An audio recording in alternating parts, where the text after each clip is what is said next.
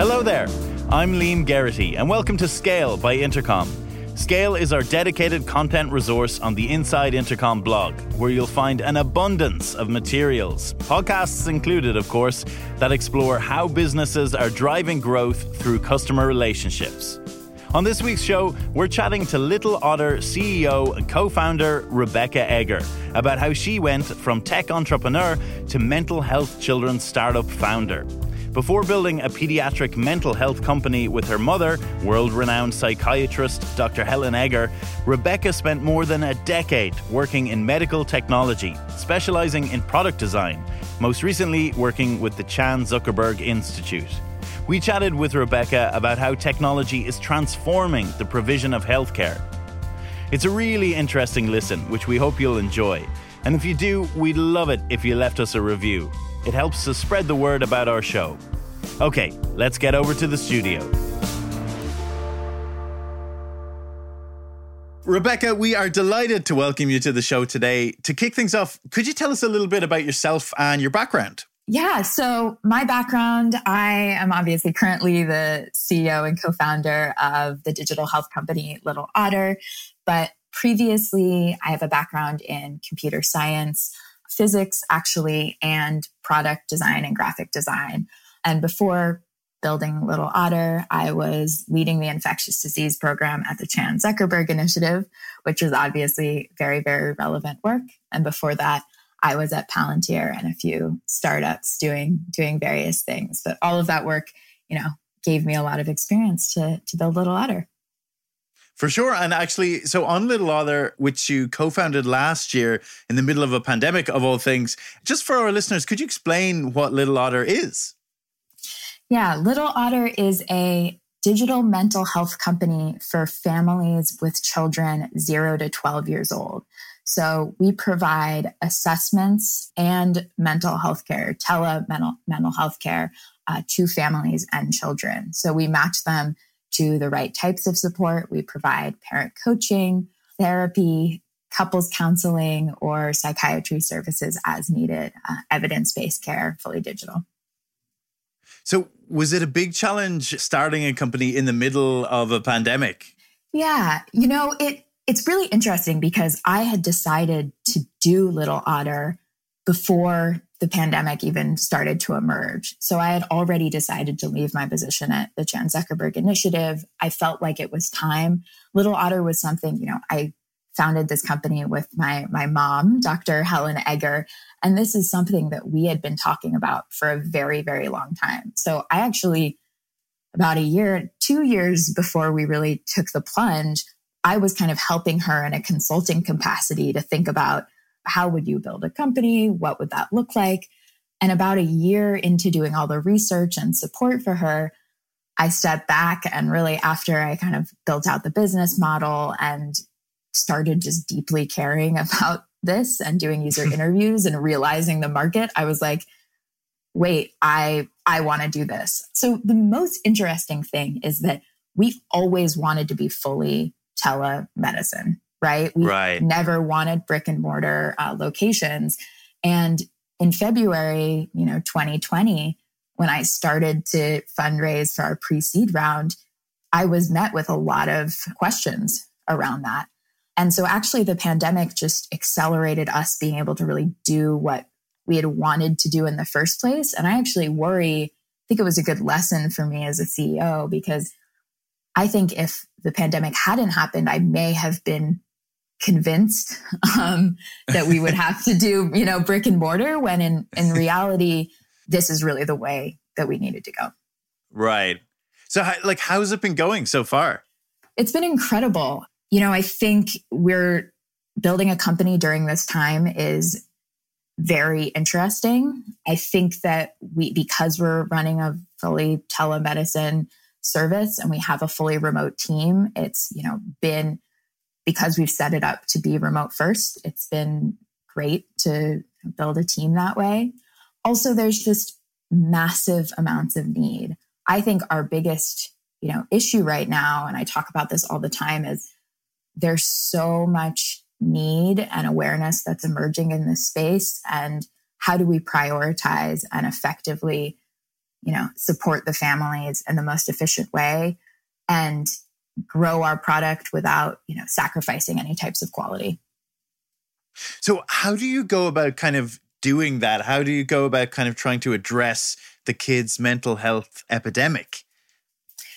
So the first issue with the mental health epidemic is that families, so caregivers, but also pediatricians, teachers, don't have the tools to identify if issues are existent, especially with younger children.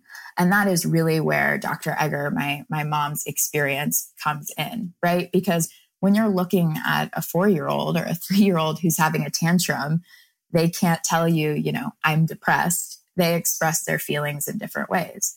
And even though that they have mental health disorders at the same rates as adults, it's very hard to identify what's going on. And we also know that early intervention matters. So we're first addressing the problem by creating better ways, to make it really, really easy for families to sign up for our product and get immediate feedback to say, should I worry? Is this something that I need to, get parent coaching for, or is this a serious problem that might need therapy and medication? For sure. And I suppose one of the things I kind of wanted to talk to you about was your journey to this point, from tech entrepreneur to mental health children's startup founder. So I suppose before we kind of get to this point where we are now in your career journey, I just really wanted to ask you about one of the earliest things you did, because I personally find it so fascinating that you were part of a gamma ray burst astrophysics research team focused on gamma ray bursts and the Prompt Telescope Network in Chile. Like, this sounds incredible to me. What was that like? Yeah. So I'm going to kind of start my journey a little bit earlier and give credit where credit is due. Oh, sure. So I grew up in North Carolina and was lucky enough to go to the North Carolina School of Science and Math, which is a completely free magnet boarding school there was one that started in North Carolina. It's in a few other states, but it's for juniors and seniors and has an amazing, amazing science program. And they even had, a telescope there. It's in downtown Durham, actually. And that was really where I was able to take very advanced classes. And I fell in love with physics and was able to just take every physics class that I could imagine. And so when I entered and went into UNC, I thought that I was like, I'm going to live my life in a telescope. I'm going to write papers because it's like the coolest, right? And what I realized while working on this is the reason I was so interested in it is actually it had a lot of the same elements of software. Bear with me. I promise this makes sense.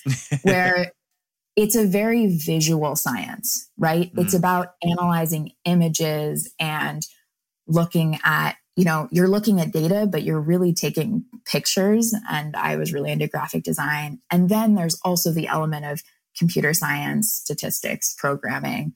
And you're also dealing with the world's coolest problems, right? Like what existed before us? What is going to exist after? Anyway, I was lucky enough to join this amazing research team, which is still one of the best research teams at UNC. And yeah, their big work was in gamma ray bursts. So recording some of the earliest things that we've ever been able to record in the universe. So they, sponsored a group of telescopes, the Prompt telescopes in Chile. And, those can be used and rented out by other groups. But the minute that they sense a gamma ray burst, everything stops and everything focuses on them. I just keep thinking about, all these very sci-fi movies where you kind of see people huddled around in these rooms waiting for that, signal to come through. And then it's like panic stations as everyone tries. Yeah. Is it anything like that? It's 100% like that. Like we would get alerts and because you don't know when they're going to happen. Right. And so it would be completely random. But I still think like the coolest thing was that when I was a sophomore in college and on my laptop, I could log into these telescopes and take pictures of, these crazy supernova remnants. And that was or like Saturn and it was just a way to impress people. But the reason why I didn't continue doing that, there is a reason, I promise. And it actually is also relevant to my work at CZI and Little Otter, is I loved it. And the people on the team were amazing. But I realized I really didn't want to do academia. And I felt like physics was just kind of limiting. I wanted to do a more creative thing. And so actually the reason I ended up doing computer science and graphic design was because I wanted to stay in my position in the lab. So I wanted to do a major that could let me still do relevant work, but wasn't as focused on physics. So I ended up doing computer science and then ended up publishing a paper with them and working there throughout my years at UNC. Wow. So after that, then you worked with Registered Creative Co. and then launched a one-person consulting business, Egger Designs. And what were those kind of early days like? Yeah. So, I think this is just a huge, lesson in finding advocates and people who believe in you.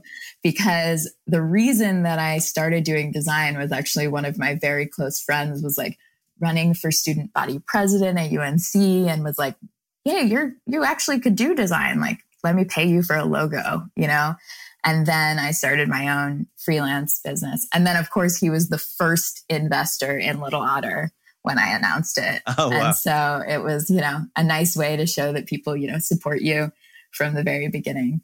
But yeah, I kind of just built up doing a lot of design work, became really self-taught. And then I went to Registered Creative and became a web designer, but then really, really wanted to get into software and product design. And so I ended up joining a startup and coming to San Francisco. How did you find the startup experience or the startup life? Yeah, I loved it. So that's also a crazy story. I feel like my entire career has been a lot of cold emails, pretty much, leading to a lot of opportunities. So what ended up happening is, I had a computer science degree. I could do design. I had just graduated from UNC and I had some friends in San Francisco who were like, you should probably come out here. Like, you should probably join a startup. Like, people are looking for people who can code. And my friend just convinced me. I literally went on Angel List and just sent cold emails to every company that I thought looked cool. And I said, I'm going to be in San Francisco for a week. These are this is my experience. Slept on my friend's couch. By the end of that week, I had 4 offers, because now what I know, right, as a startup founder is that you are desperate and you need people who are ambitious and will just get shit done. Pardon me. I hope I can say that. Yeah. And yeah, but it was really exciting for me. And so then I quit my job and just moved out to San Francisco. And I loved being part of a startup. I think that part of the reason why I love doing Little Otter is I think the most exciting time is really even the 0 to 1 of when you're just trying to figure out how am I going to make this thing work? How do you take nothing and make something that people love? So then I suppose after that period, that kind of brings us to the Chan Zuckerberg Initiative. And for anyone who doesn't know, it was founded in 2015 by Priscilla Chan and Mark Zuckerberg to help solve some of society's toughest challenges, like eradicating disease and improving education. And Rebecca, you joined as a product and program lead in the area of infectious disease. How did that come about and what was it like? Yeah. So, you kind of missed over, I did about 2.5 years at Palantir, which were also very, very formative and amazing. And I would say also the biggest kind of just throw you in a fire, learn how to be successful. But, I think after my time at Palantir, which was amazing, but I was traveling a lot, I really wanted to, find some stability and kind of work on one project for a longer set of time. And the Chan Zuckerberg Initiative, and I'll call it CZI, had just started and, they were hiring their first product managers. So I started as a product manager. And once again, just the stars massively aligned where I obviously wanted to also get back to my roots in science, right? They were starting the science initiative and I still really missed working with scientists, missed my lab at UNC, et cetera. And when I joined, I was the second product manager in the science initiative and had an amazing group of people who were hey, we, gave some money, and by some, I mean a ton, because it's, the Zuckerbergs, to the Chan Zuckerberg Biohub, which is this amazing group of scientists. We want to do something with them, figure it out, which to me, here's some amazing engineers who are also working on this space. Here's kind of your initial team.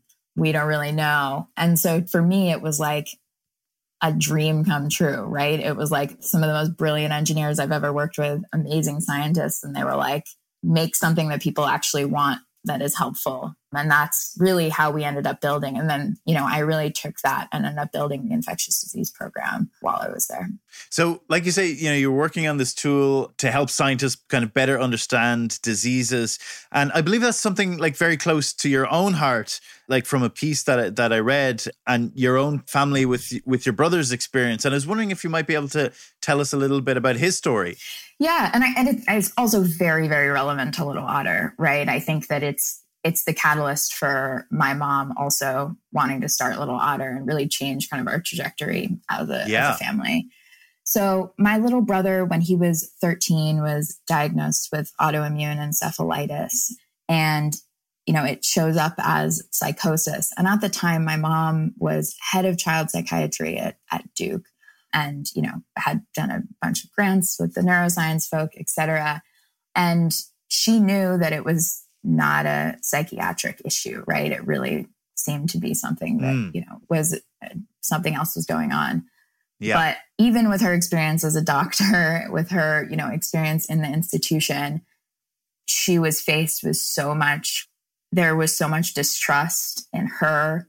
And, we luckily had the privilege and experience that we could advocate for my brother's care. But most families are not that lucky, right? And so as what my mom says, which I think is true, she's like, my son is alive because I am his mother. And every parent should have that, shouldn't have to feel that way. Just before we continue with today's episode, I wanted to let you know about Offscript. It's a new series of candid conversations with Intercom leadership all about the extraordinary AI-driven transformation we're currently experiencing. Episode 1 is on our YouTube channel right now. Here's a teaser of what you can expect. I don't want to come across as overly dramatic, but for every single tech company, this is an adapt or die moment. It's inevitable that all businesses are going to go AI first. It's just a matter of time. In this post-AI world, new companies will rise, old companies will fall. Of course, some of these new companies will flame out. Some old companies will pivot successfully too. I don't think any of us could see a world where this wasn't going to be one of the biggest changes in the customer service landscape ever. The world we care about is customer service, and it's so patently obvious that the old way will be quickly obsolete. We're racing hard to build a future which will result in better experiences and results for our customers and businesses too. It's not just a product change, it's a mindset change. Let's make space to talk about all of this. We have so much we want to share.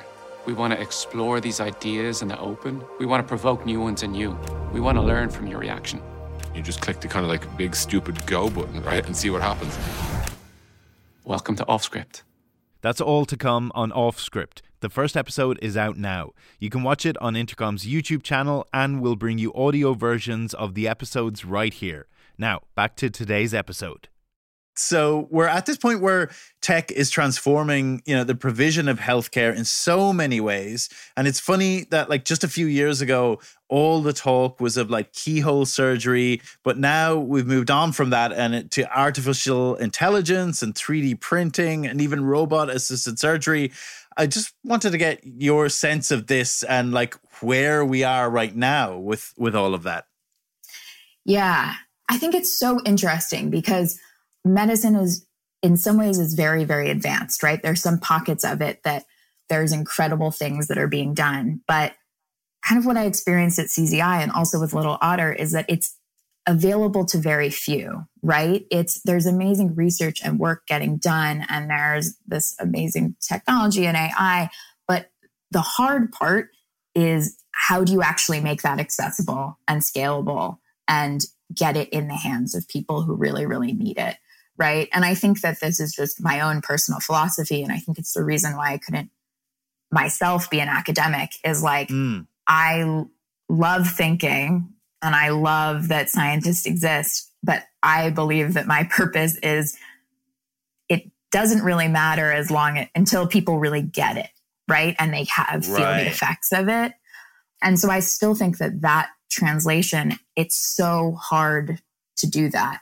And I think that with Little Otter, so for example, my mom, she has done, some of the only studies on artificial intelligence to diagnose and identify autism in young children. She created the first research kit app with Apple to do this, a machine learning way to look at videos of young children. She created this lab called the Wonder Lab to create these assessment tools for families while she was at NYU, which is this incredible, incredible work. But the average person doesn't even know that that's possible, right?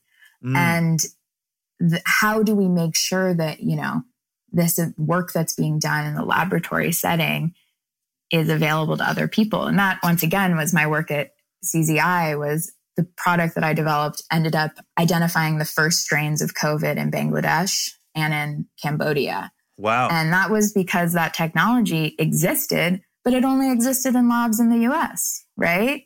And so it's awesome that it exists there, but it's not actually helping the people where the disease is emerging, right? Yeah. And so I think my answer to all of that is this work is amazing and needs to be happening. But I also think that people need to be figuring out how do we make it accessible and available to really impact people's lives. 100%. And kind of what you mentioned earlier, about COVID and your experience with it with Little Otter, like COVID has obviously accelerated things in this space. I'm just wondering, what has the impact been and what are the changed expectations amongst patients? Is there a gulf between what patients expect and what is or can be provided? Yeah, I think, but even before COVID, once again, we were entering a new era where I'd say millennials are more comfortable with telemedicine, right? And are seeing that there's benefits to it. I also think there's more of an expectation. If someone doesn't have a way that I can email them, I'm probably not going to work with them, right? I don't pick up the phone very often. That sounds horrible. So I think that those expectations have already been put into place. In terms of mental health care, I just think that the conversation has changed, that families are able to talk about it more. This always existed, but the stigma is decreasing. And so I think that that's what the message that we're getting from families is that they're excited to embrace a new way of supporting their families and translating all of the work that has already been done in the adult mental health space and making it available for children. Yeah.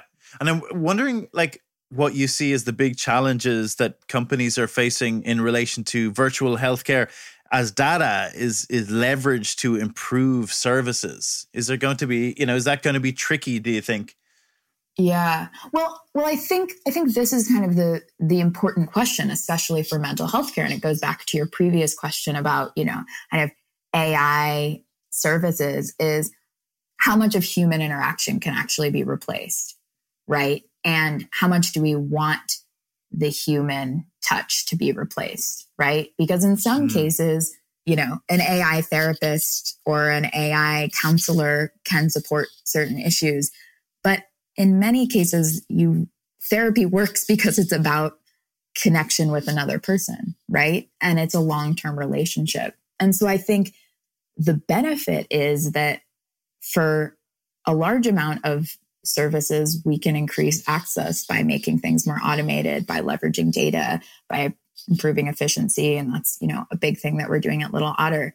But you also have to recognize that there's always going to be instances where people will have to go to a doctor's office, right? Will have to meet with a person. And I think the downside is what you'll see. And, we're one of the few digital mental health companies that was actually founded by a doctor. And what I worry is, as things get more and more pervasive in this space, and more people enter it, people already now don't know what good versus bad mental health care is, right? Because it's hard to tell, and it only works if it's done properly and scientifically. Sure. Yeah. So I think that's also a big question we're going to have to grapple with. And I suppose off the back of that, like in this space, we hear a lot about the benefits for older people who live alone, kind of having a doctor regularly checking in via video consultation. And we read and see a lot about that. But what about children? How can telehealth services, support a family's mental wellness? Yeah, I mean, I think that to us is really why we designed Little Otter to be this kind of family first in your home model, right? Is that just like kind of with elder care, with families, you don't know when issues are going to come up, right? They don't happen on a schedule. It's, one day things are going to be fine. The next day there's a meltdown. So how do you make it so it's more an, asynchronous on-demand service that says, yeah, you can just, we have many of our families text videos of a tantrum to their provider and are like, right, how was I supposed to handle this? Right. And that is a much better way of getting care than, well, I hope you take notes and you're going to come to my office in a week, and we'll talk about it. And something our providers also get, and you can see people's homes, and kind of like the elder care situation. It's like, how do you make sure that you're providing support that actually works with a family, that's not just seeing someone in this isolated environment that, isn't a realistic expectation? So just to wrap up, what's next? Have you any big plans or projects for 2021? We're building Little Otter to be the go-to mental health service for families under the age of 12 everywhere, right? And we want to change the way that people think about mental health. We want, families and children to identify issues earlier. We want people to be proud that they were Little Otter kids or part of our membership. And I know that's what every CEO says, but I think like we're entering in a really new wave and have a huge opportunity to like, just think about this all the time of like, what if we had a generation that had access to mental health care earlier, right? How would that change, the world in the next 10 to 15 years? So building that, which is incredible challenge and fun. And then in the next year, even in the next month, we're really focused on back to school and this transition after the past year. And how do we best support families? There's so much uncertainty. So how do we create a service that kind of embraces this moment and meets families where they are, while also thinking long-term, right? Because, hopefully we'll be getting out of this. And so how do we, meet the moment and then also provide care that can scale and be sustainable? So a lot of building, a lot of awareness. Yeah. And I just hope that, we can reach as many families as you need us. Yeah, sounds great. So lastly then, just where can our listeners go to keep up with you and your work? Yeah, so you can find me, I'm on Twitter at Rebecca Egger, obviously on LinkedIn as well. And Little Otter is on LinkedIn. And then you can learn more about Little Otter at littleotterhealth.com. We have tons and tons of resources for parents. We have a free tantrum screen for kids 2 to 6 to help identify if, tantrums are normal or something you should worry about. We'll be releasing our back to school mental health toolkit in 2 weeks, and we'll be making a lot of announcements about that. And then we're on Instagram and Twitter and Facebook and everything as well. Brilliant. Well, Rebecca, it's been great to talk to you. Thanks so much. Yeah, I really appreciate it. Thank you. We hope you enjoyed our conversation with Rebecca Egger. If you don't want to miss out on any upcoming episodes, make sure you follow us on Apple Podcasts, Spotify, or wherever you're listening to us now.